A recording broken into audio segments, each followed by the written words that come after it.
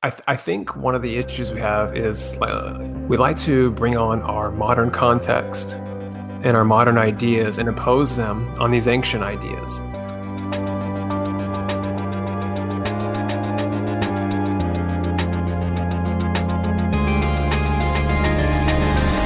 Welcome to Switching Lenses, a podcast that attempts to break down cultural assumptions and view them from a biblical lens. I'm Josh Filch, joined here, as always, by Shane Skirvin. Shane, what's going on, man? Oh, I'm doing great. I love talking about these issues. I know, it's been kind of crazy here. We're in the middle of a really good series here, but we'll get that 1 second here. Remember, you can always reach us on Twitter at Lenses Switching with any of your comments, critiques, or anything you'd like to shoot our way. We're in the middle of a series right now called Answering the Atheist, and we've just finished a couple of episodes, 3 actually. We broke one of them in half because we talked way too much. We're doing this new remote podcasting thing. We're not in the same room, and I don't have a counter in front of me, so we just kept talking and talking and talking and talking, only to realize when it was over, like, oh, we talked for a whole hour. Holy cow! We're gonna have to switch that up a little bit, cut it in half. 2 episodes, but that's okay. We have fun. It was good though. It was good. It was a good talk. I think we covered it quite extensively, and it worked out pretty well. So we're going to continue in that. We're going to take a couple more accusations today. We're entitling this episode "Enslaving People and Killing Cheaters." So we're going the clickbait way. We're going to have a title that sounds like that. So on a more serious note, we're going to go ahead and we're going to talk today about the issue of biblical slavery, because a lot of people have a real big problem with this. It's I think some people don't believe it's in the Bible, but it is to some degree. And you can let's say, okay, we'll get there. I'm getting ahead of myself. We're going to talk about slavery in the Bible, and then we're also going to talk about adultery in the Bible and how the Bible says to treat adultery, at least in the Mosaic Law, with both of these. The Mosaic Law, how we approach adultery, because a lot of people have a problem with this, don't they, Shane? Yeah. It comes off pretty hard. Well, actually, both of them come off like they're pretty harsh towards humanity, right? Yeah. It's understandable. People could have an issue with those if you don't understand everything. But that's why we're doing this. That's why we're going to talk about this. We're going to flesh all this out, and hopefully provide not some clarity. Hopefully provide a lot of clarity on these 2 issues. So yeah, we all have to wrestle with them. We all have to when we hit areas that can be a little hard to understand in the Bible. We have to stop and consider and talk to other people and do some research and listen to podcasts and work our way through them. Yeah, we talk about this, how you and I both we love to come across these tough scriptures that you come or even ideas where we're like, man, what do you do with this? We love the discussions. We love looking into the stuff and talking and it really helps when we have somebody to talk with and you actually go look in and do some biblical research and things like that. It really helps a lot. We shouldn't just sweep those under the rug. We should actually just run into them head on, I think. So yeah. Yep. Absolutely. Yeah. Okay. So let's go ahead and get started on this. Let's take our first issue. We're going to take this idea of slavery. And I believe it's Sam Harris. We're going to bring him up. We're going to use him again for this one, I believe, right? This is a lot of people have brought this up. It's not just him. But that was kind of where we originally got this idea, right, Shane? Yeah. Yep. Okay. So you're kind of you this was kind of your baby, your idea here for this episode. So I'm gonna make sure I'm got the right origin there. So we're talking this idea of slavery that, in fact, actually, Sam Harris lays out this whole, for lack of a better word, thesis. This idea, which I'm going to read it real quick. It says, excuse me. It says, it lists out 6 points. Bible translations do talk of slaves. That's point 1. Point 2, the Old Testament gives no objection to having slaves. Point 3, the New Testament does not command the release of slaves, and slaves are told to submit. Point 4, therefore, biblical texts approve of slavery. 5, we know that slavery is wrong. And 6 is conclusion.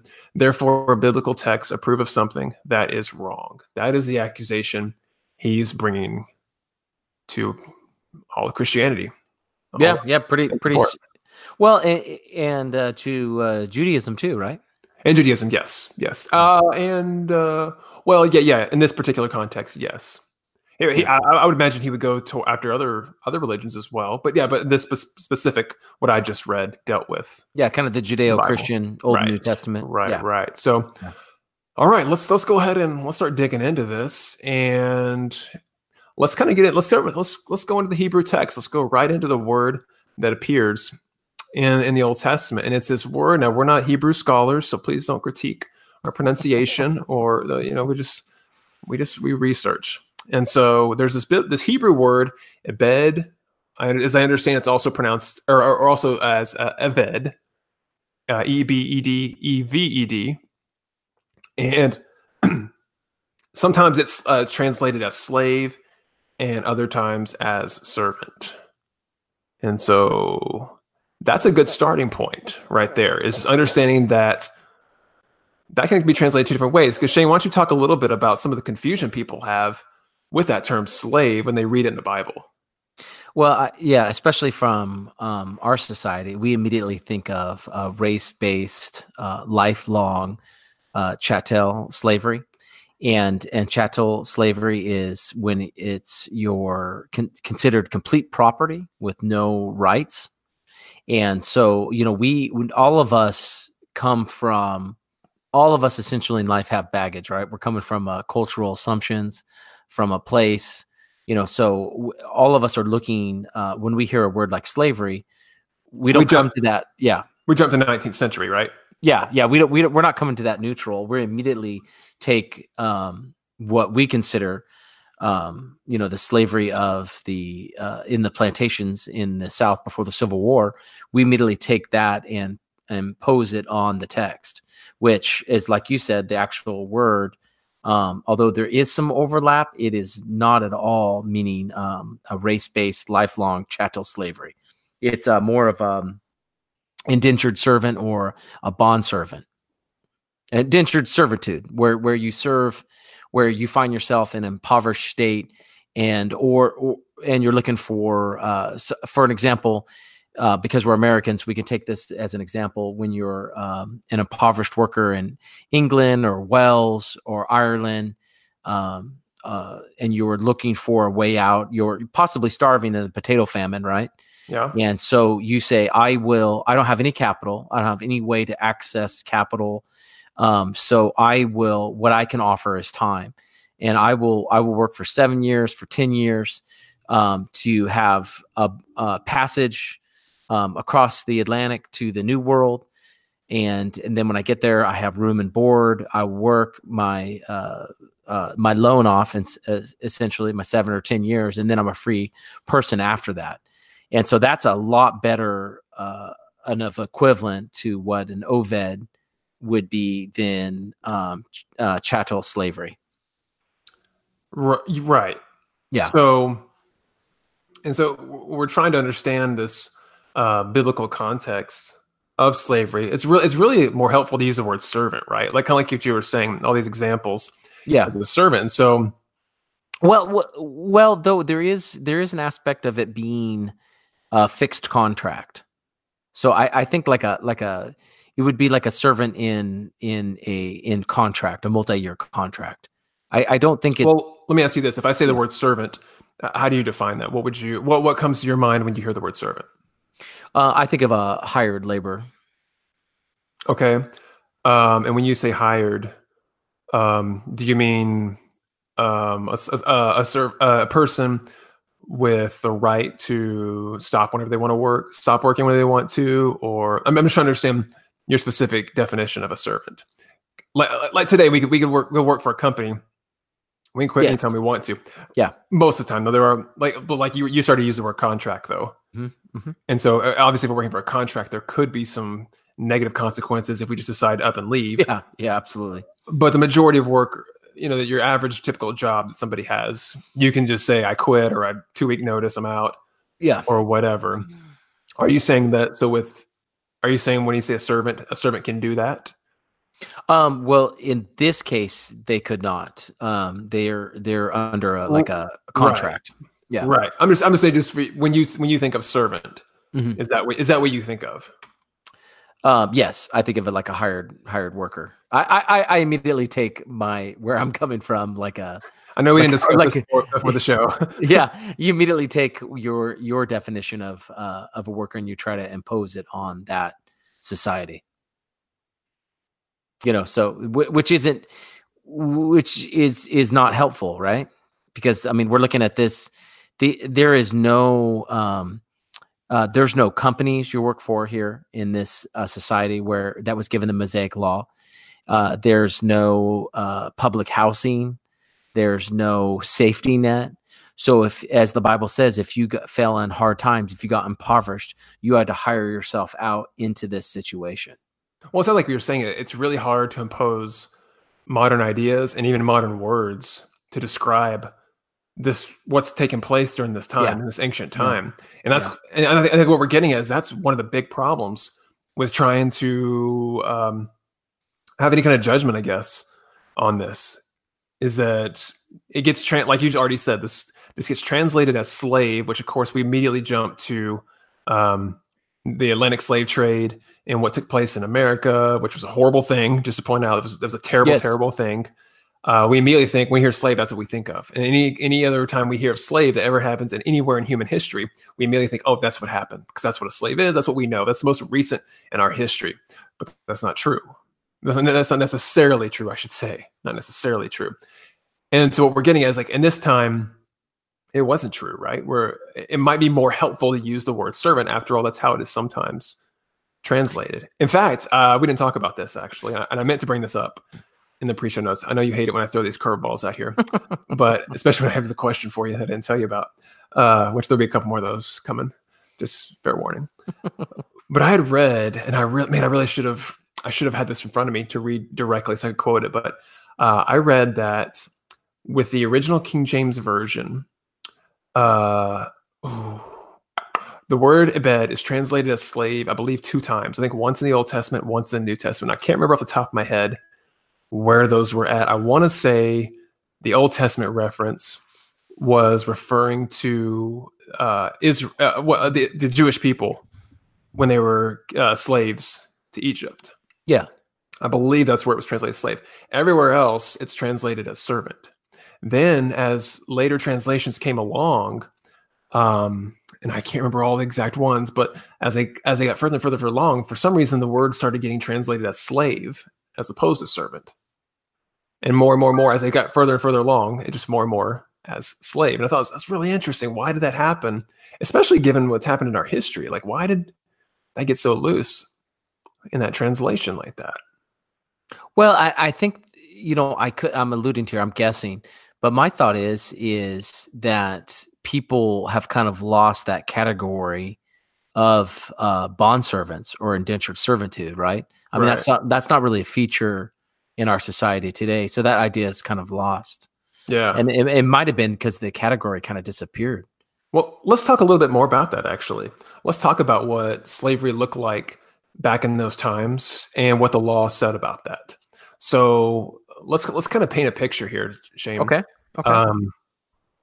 If I'm living in ancient Israel, if I'm in this time of just after the law, or well after the law, if I'm living in ancient Israel, and I'm going to be somebody's servant, bondservant, slave, whatever word you want to use there. What is that looking like? Well, I like the word bond.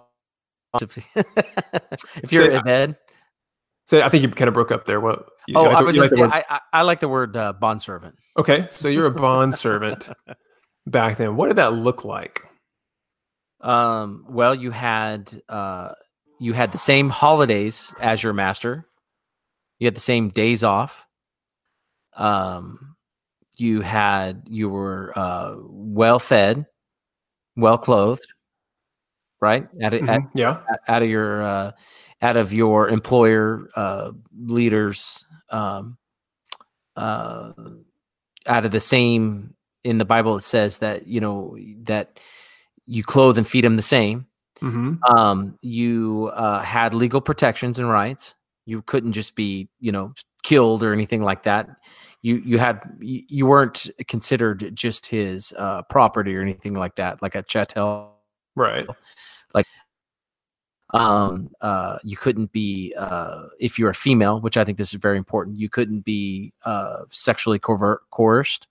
Right. You couldn't just be made into a sexual slave. Right. And yeah, go ahead. not only just like what kind of rights you had, but even in some cases there were some benefits, right? I mean, we were talking about Abraham's servants. Oh, yeah. Yes, absolutely. His servants, they would, if he would have passed away, they would inherit everything of his, right? Yeah. Yeah. In fact, when we look at the example that's given in Genesis, the head servant of his house, who exercised authority over everything, second to just to Abraham. He was trusted with finances, with even weapons of defense of Abraham's household. So he was entrusted with. Now go ahead. I'm sorry. I was going to say, let's contrast that with what we typically think of slavery in modern times. Would any of that have ever happened? No, in fact, you couldn't even, you would not even be allowed to read or write. You could be forbidden to even go to a church service. Well, we know Abraham's servant, the one we're talking about, the steward, he prayed. Abraham involved him in the faith that Abraham had. He made him swear according to God when he sent him on a mission. He viewed him as he might have been a servant, but he viewed him as a spiritual equal. He might have been in a different economic situation, and Abraham was like his employer, but Abraham involved him in the worship of the same God. He sent him on a very important mission, and like we're saying, he trusted him with weapons, trusted him with finances. This is not it. There's no equivalent to what Americans, with us immediately looking to plantations, slavery before the Civil War, there's no comparison. There was no, was there ever, those slaves that existed in that situation before the Civil War, they were never entrusted with those, right? Oh, not at all. Yeah. Not at all. No. Yeah. So it's really quite different than what we typically think of when we think of slave. Don't we usually think of this is somebody forced against their will, put into extremely hard labor, rights removed.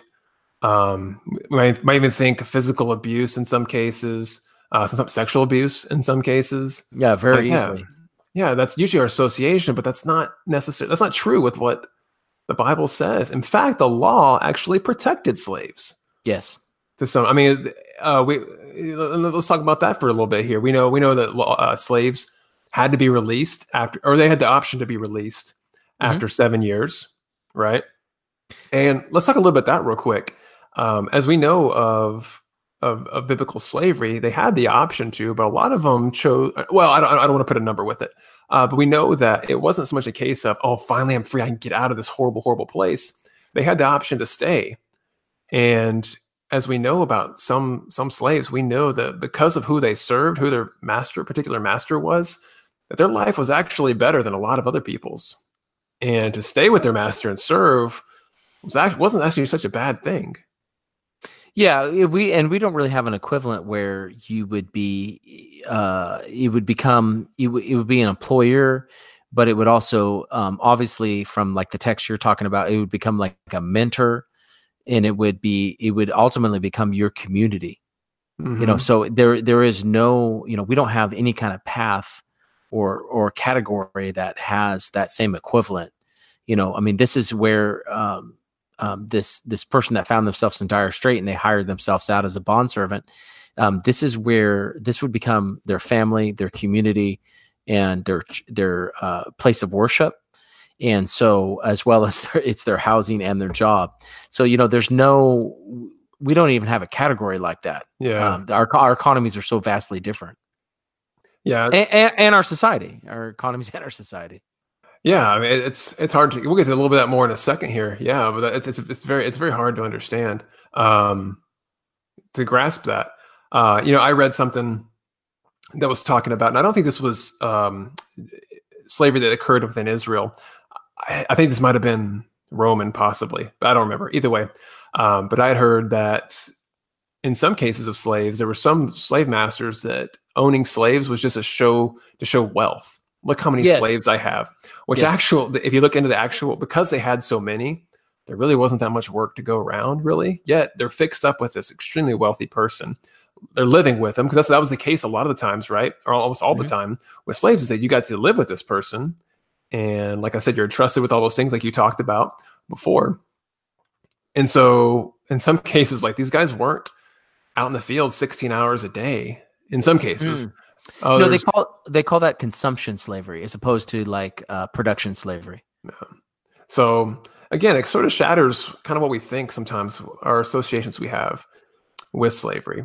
But to make the point though, it's very different. It wasn't rights stripped away and horrible physical abuse and things like that.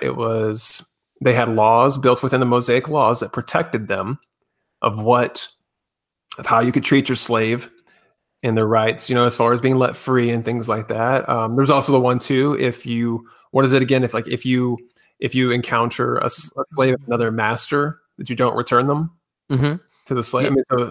Because you don't know why. Yeah, because you don't know why they took off. Yeah. They might have been in an adverse situation and took off for a reason, and so it's like you weren't supposed to return them to that situation unless, the idea was you did not return them to that situation because you didn't know what they were dealing with. I mean, even there's another layer of protection. Yeah. Right. Yeah. So slavery was really different, right? Under Mosaic law in Israel, it's not what we think of. Now, Shane, tell me. I would say it's not even slavery. I would say you can't even use the same word. Yeah. That's the word that gets thrown around. Sorry, I just kind of slipped that in there. But let's talk about ancient slavery in other nations, of surrounding nations back then. What did that slavery look like? There was literally, it was definitely the chattel slavery as far as you were property, and there, I think it's in the, I don't know how to pronounce it, but it's the Babylonian Code. Code of Hammurabi. If you helped the slave escape, it was the death penalty for you for helping the slave escape. Complete different. It's exact inverse of the one you just said about how you didn't return them to their master because you don't know the situation. It was the exact opposite. Yeah. And so, so when you see the Mosaic law, one thing I think is really cool is we find exactly what you would think. You would look for something that deals with the fallen nature of man, where it's at, something that's a mix of realism, but it also has a mix of idealism. And it's far more progressive. It's a light and it's a guide compared to the darkness that was around Israel at the time. So the dark pagan surrounding nations, their codes for society and for culture were far more brutal, far more harsh. And so in the Mosaic law, you definitely see, you see a moral standard, you see regard for all of life, regardless of from the lowest levels of society to the highest levels, you see regard for life at every level, as well as you see a progression like you had talked about, where even when they're offered their freedom, these bond servants, there's a provision made for them willingly going back and serving in their in what would be considered their master or employer, or however you want to describe that relationship, boss. You see them willingly going back and working for him for the rest of their life. And so I do want to mention, you have to look at it in its broader context, that it is absolutely something that is much more progressive than the following countries. But it makes an allowance for the fact that there are going to be people that are impoverished, and that you can hire them and have them work for you. Yeah. And kind of what you were saying, it kind of goes back to what we talked about last week, or the last 2 weeks, about the law, how God called Israel to be different than the surrounding nations. Yes. So there was definitely a contrast in how servanthood, slavery, whatever word you want to use there, of how that was being used. Let's kind of wrap this topic up. Well, I do got to point this out. Let's go. Well, I mean, look how vastly different it is than 2,000 years later, the slavery that existed in America. So you talk about it. If it was progressive and a light back then, I mean, it's still progressive and a light, even compared to the plantation slavery that existed in America, right? I mean, that's a perfect example of it was thousands of years, and it was still much better, much more enlightened view of humanity. So I just want to point that out.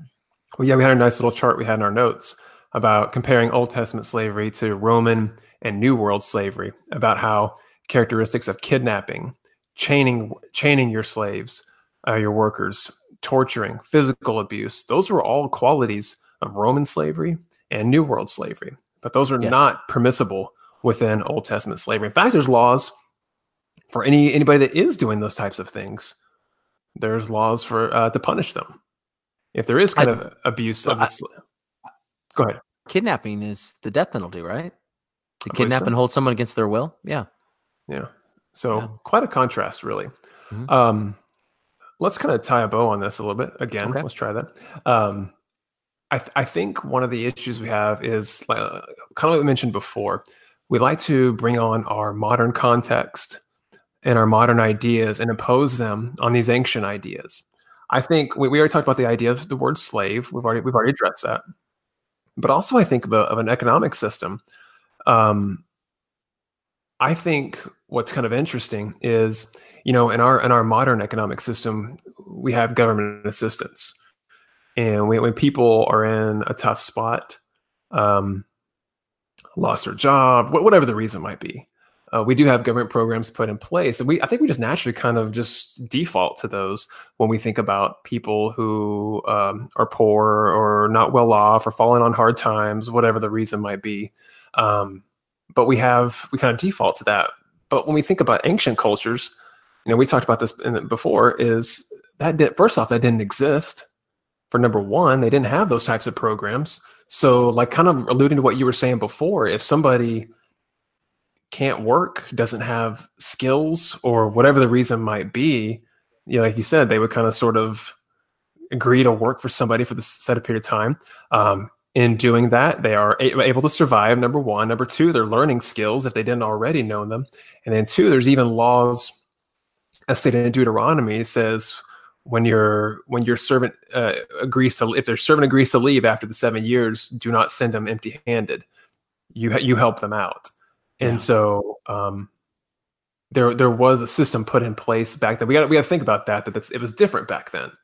We can't just put our modern context onto that with just how things are today. It's just different. Yeah. Not only are the definitions of the words that we're translating, and they have different definitions, the economic system you can't match up. If you can't match up the words, it's like that. You can't match up the economic systems either. I mean, we can't just assume that we understand the context of these words and the exact definitions of these words. We have to do a little digging, a little research to try to get some understanding. And Sam, a lot of times, I do have to mention, a lot of times when people use these lines of attack against the Mosaic Law, they're deliberately being brutally simple. The simplicity helps them in their argument. Everything in life is complicated and complex so many times, and it goes to their argument of attack to just use a very simplistic line of reasoning. And for him, he knows that's just an immediate. It's an immediate flashback for us. Buzzword, right? Yeah, buzzword. Yeah, to plant New World slavery. Yeah. Yeah. So it's kind of a cheap shot because he probably knows more than he's leading on of what that was like. I think. Yeah. Of what's going on, but there we go. So there's again attacking that assumption that accusation that actual dehumanizing slavery took place in the Bible is just not true. It's just not true at all. Okay, that brings us to our next question here. We're talking about the idea of adultery in the Old Testament because there's a lot of accusations brought by atheists and skeptics about how adultery is treated in the Old Testament because, as the Old Testament states, adultery is punishable by death. And to many skeptics and atheists, they see that as quite extreme. Like, should we be doing that today? Should we be stoning or killing anybody that's committed adultery? And so, Shane, why don't you go and start us off here in handling this? And how do we respond to this accusation? Yeah, I think it's really important to look at it in its full context. So we're talking about when the law was given to the Israel society, the Mosaic Law, Mount Sinai. It viewed adultery as a very serious offense, and Israel had the identity of the people that were carrying the promise that was gonna the promised Messiah that was going to redeem and bring the whole world back to God. So transmitting the faith from one generation to the next was of the utmost importance. In fact, the Bible indicates that was one of the reasons Abraham was chosen to start this nation, was that because he would carry the faith to the next generation, that he would raise his kids and his grandkids in this spirit of faith in the promised Messiah that was going to save the world. And so I just want to make sure that it's clear that it's viewed very serious. The Bible, there's scriptures where God says, I literally hate divorce because I want you to have godly children, and I don't want divorce and separation to break up your family and break up the raising of this godly offspring, the great damage that can happen through divorce. And so it's very important to look at it in that context, because us as Americans, we view relationships as part of self-fulfillment, right? Right. Josh, wouldn't you say? I mean, it's kind of that whole individualistic consumer concept that we as Americans, we wrestle with, is to look at another person as the way to be for self-actualization or self-fulfillment. And so for us, adultery is something that's not that big a deal. But for them, it was a life or death issue. And when we talk about adultery being punishable by death, that was the warning.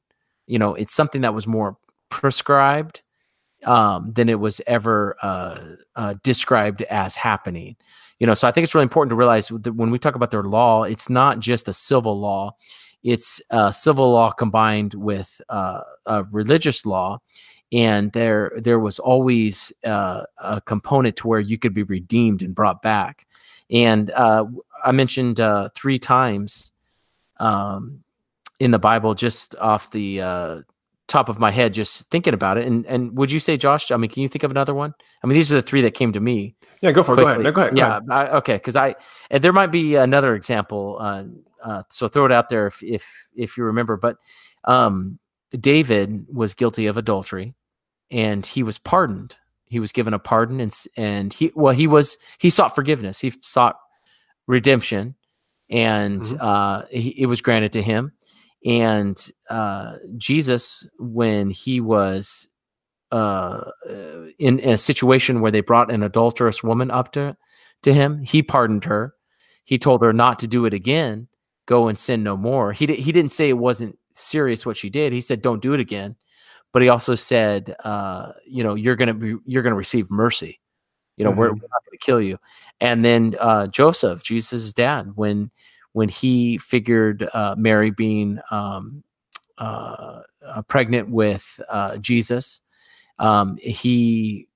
to Joseph, it appeared to be adultery, and he sought not to have her punished to the full extent of the law, but to just quietly divorce her. So the idea with Joseph, it wasn't even so much that she would receive the death penalty. It was that he didn't want her just to be publicly humiliated, because I don't believe at that time, that the Jews actually had a right to publicly execute people, but he didn't even want her to have public ridicule. And so he was going to divorce her quietly. So, I think it's important to realize it's not just a law how we view civil laws. There was, with it being combined with the faith aspect of their community, there was twice a day, there were sacrifices given for sins of the people at the temple, where you could seek forgiveness and be pardoned. I mean, kind of the idea behind this adultery law was someone that was not repentant, not looking to make things right, but was pursuing that course of action completely. So there was a way back, if you will, under Jewish law. Right. And going back to what you started to ask me was other biblical examples. The prophet Hosea, how he was ordered. Great. Yes. Excellent. Yes. To marry a prostitute and take her back. After being unfaithful, he was to take her back. Yes, that's another great example. Yeah. So do we have an example of an adulterer being executed? I can't think of one. And I can't think off the top of my head. No. Yeah, I can't think of. But we here you just off the top of our head, we have 4 cases of an adulterer being pardoned, right? Mm-hmm. So I think we do violence to the Mosaic law when we view it only as a civil law, and not as a civil and a faith law or religious law that had built in it literally. You talk about a structure. It was a literal physical structure where forgiveness could be sought, right? The most central aspect of their society and their architecture was their most ornate building was where you went to seek forgiveness from the penalty of the law, right? Right. So what you're saying is, and we've kind of talked about this, is for God to have such a, by our definitions, a harsh judgment towards sin, that in itself is showing the seriousness of which God views this. This is not a light matter. It's not something that we just take for granted, again, sweep under the rug. This is a very serious issue.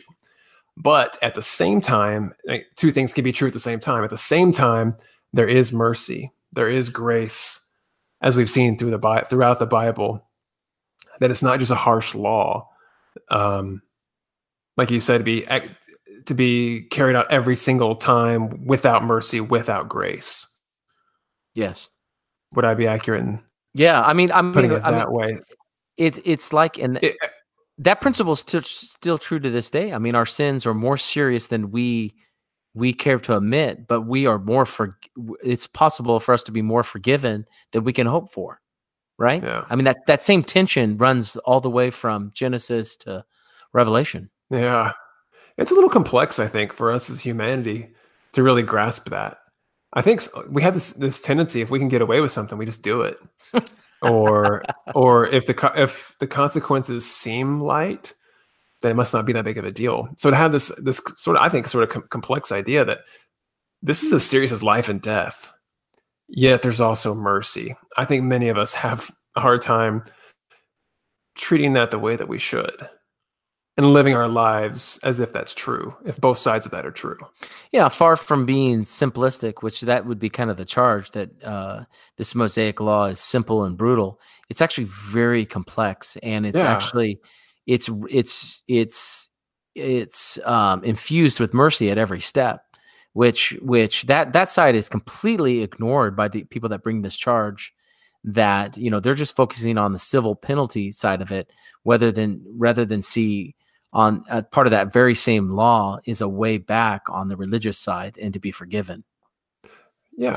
And like you were saying last week, when we talked about the law, the previous 2 episodes, that even though we're not held to the law today, according to Paul and Romans and Jesus, even though he came to fulfill it, there's still principles behind it that are true to this day.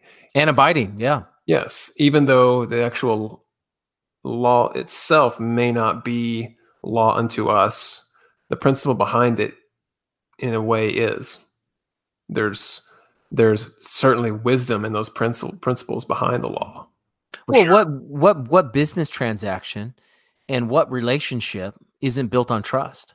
I mean, so the trust we're talking about that should be available in marriage, I mean, that's the same trust that keeps people making business deals, contracts of every kind, whether it's economics or relational, everything's built on trust. Yeah. Yeah, it is. Well, just kind of sort of tie a bow on this. I hate to use that phrase, twice in one episode. Man, gotta get better at that.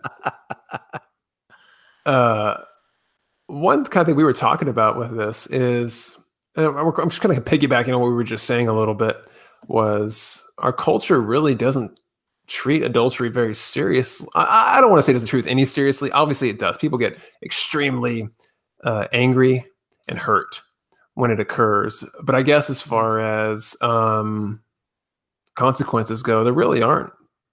There are, not on a civil level, I guess there are certainly consequences. I guess namely what I'm getting at is when adultery occurs, it breaks up the family. Or it tends to. Right? It certainly can. And I remember in the hometown I'm from, I remember in the space of just a few months, there was, I think, 3 murders involved with adultery. Oh, wow. And it was a small town, so it's still a life or death issue for some people. Yeah. But we don't always think of it in those terms, though, really, right? Yeah, yeah. So it's just it's fun. It's funny that how we view that as being really harsh, but we live in I guess times that don't treat it really seriously. Not that. Go ahead.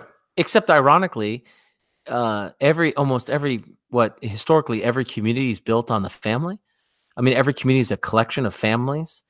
And the family, I mean, it's literally a building block of every community in every nation. And so breaking that apart should be a pretty big deal. I'm not trying to sound harsh, but it's like what you said, when within the law, also it being on one, having the law, and then on the other hand, having mercy. You still, if you're going to look at one hand and look at the law, it's a very serious matter, destroying the fabric of one's community or nation, right? Yeah. Jeopardizing the raising of the next generation.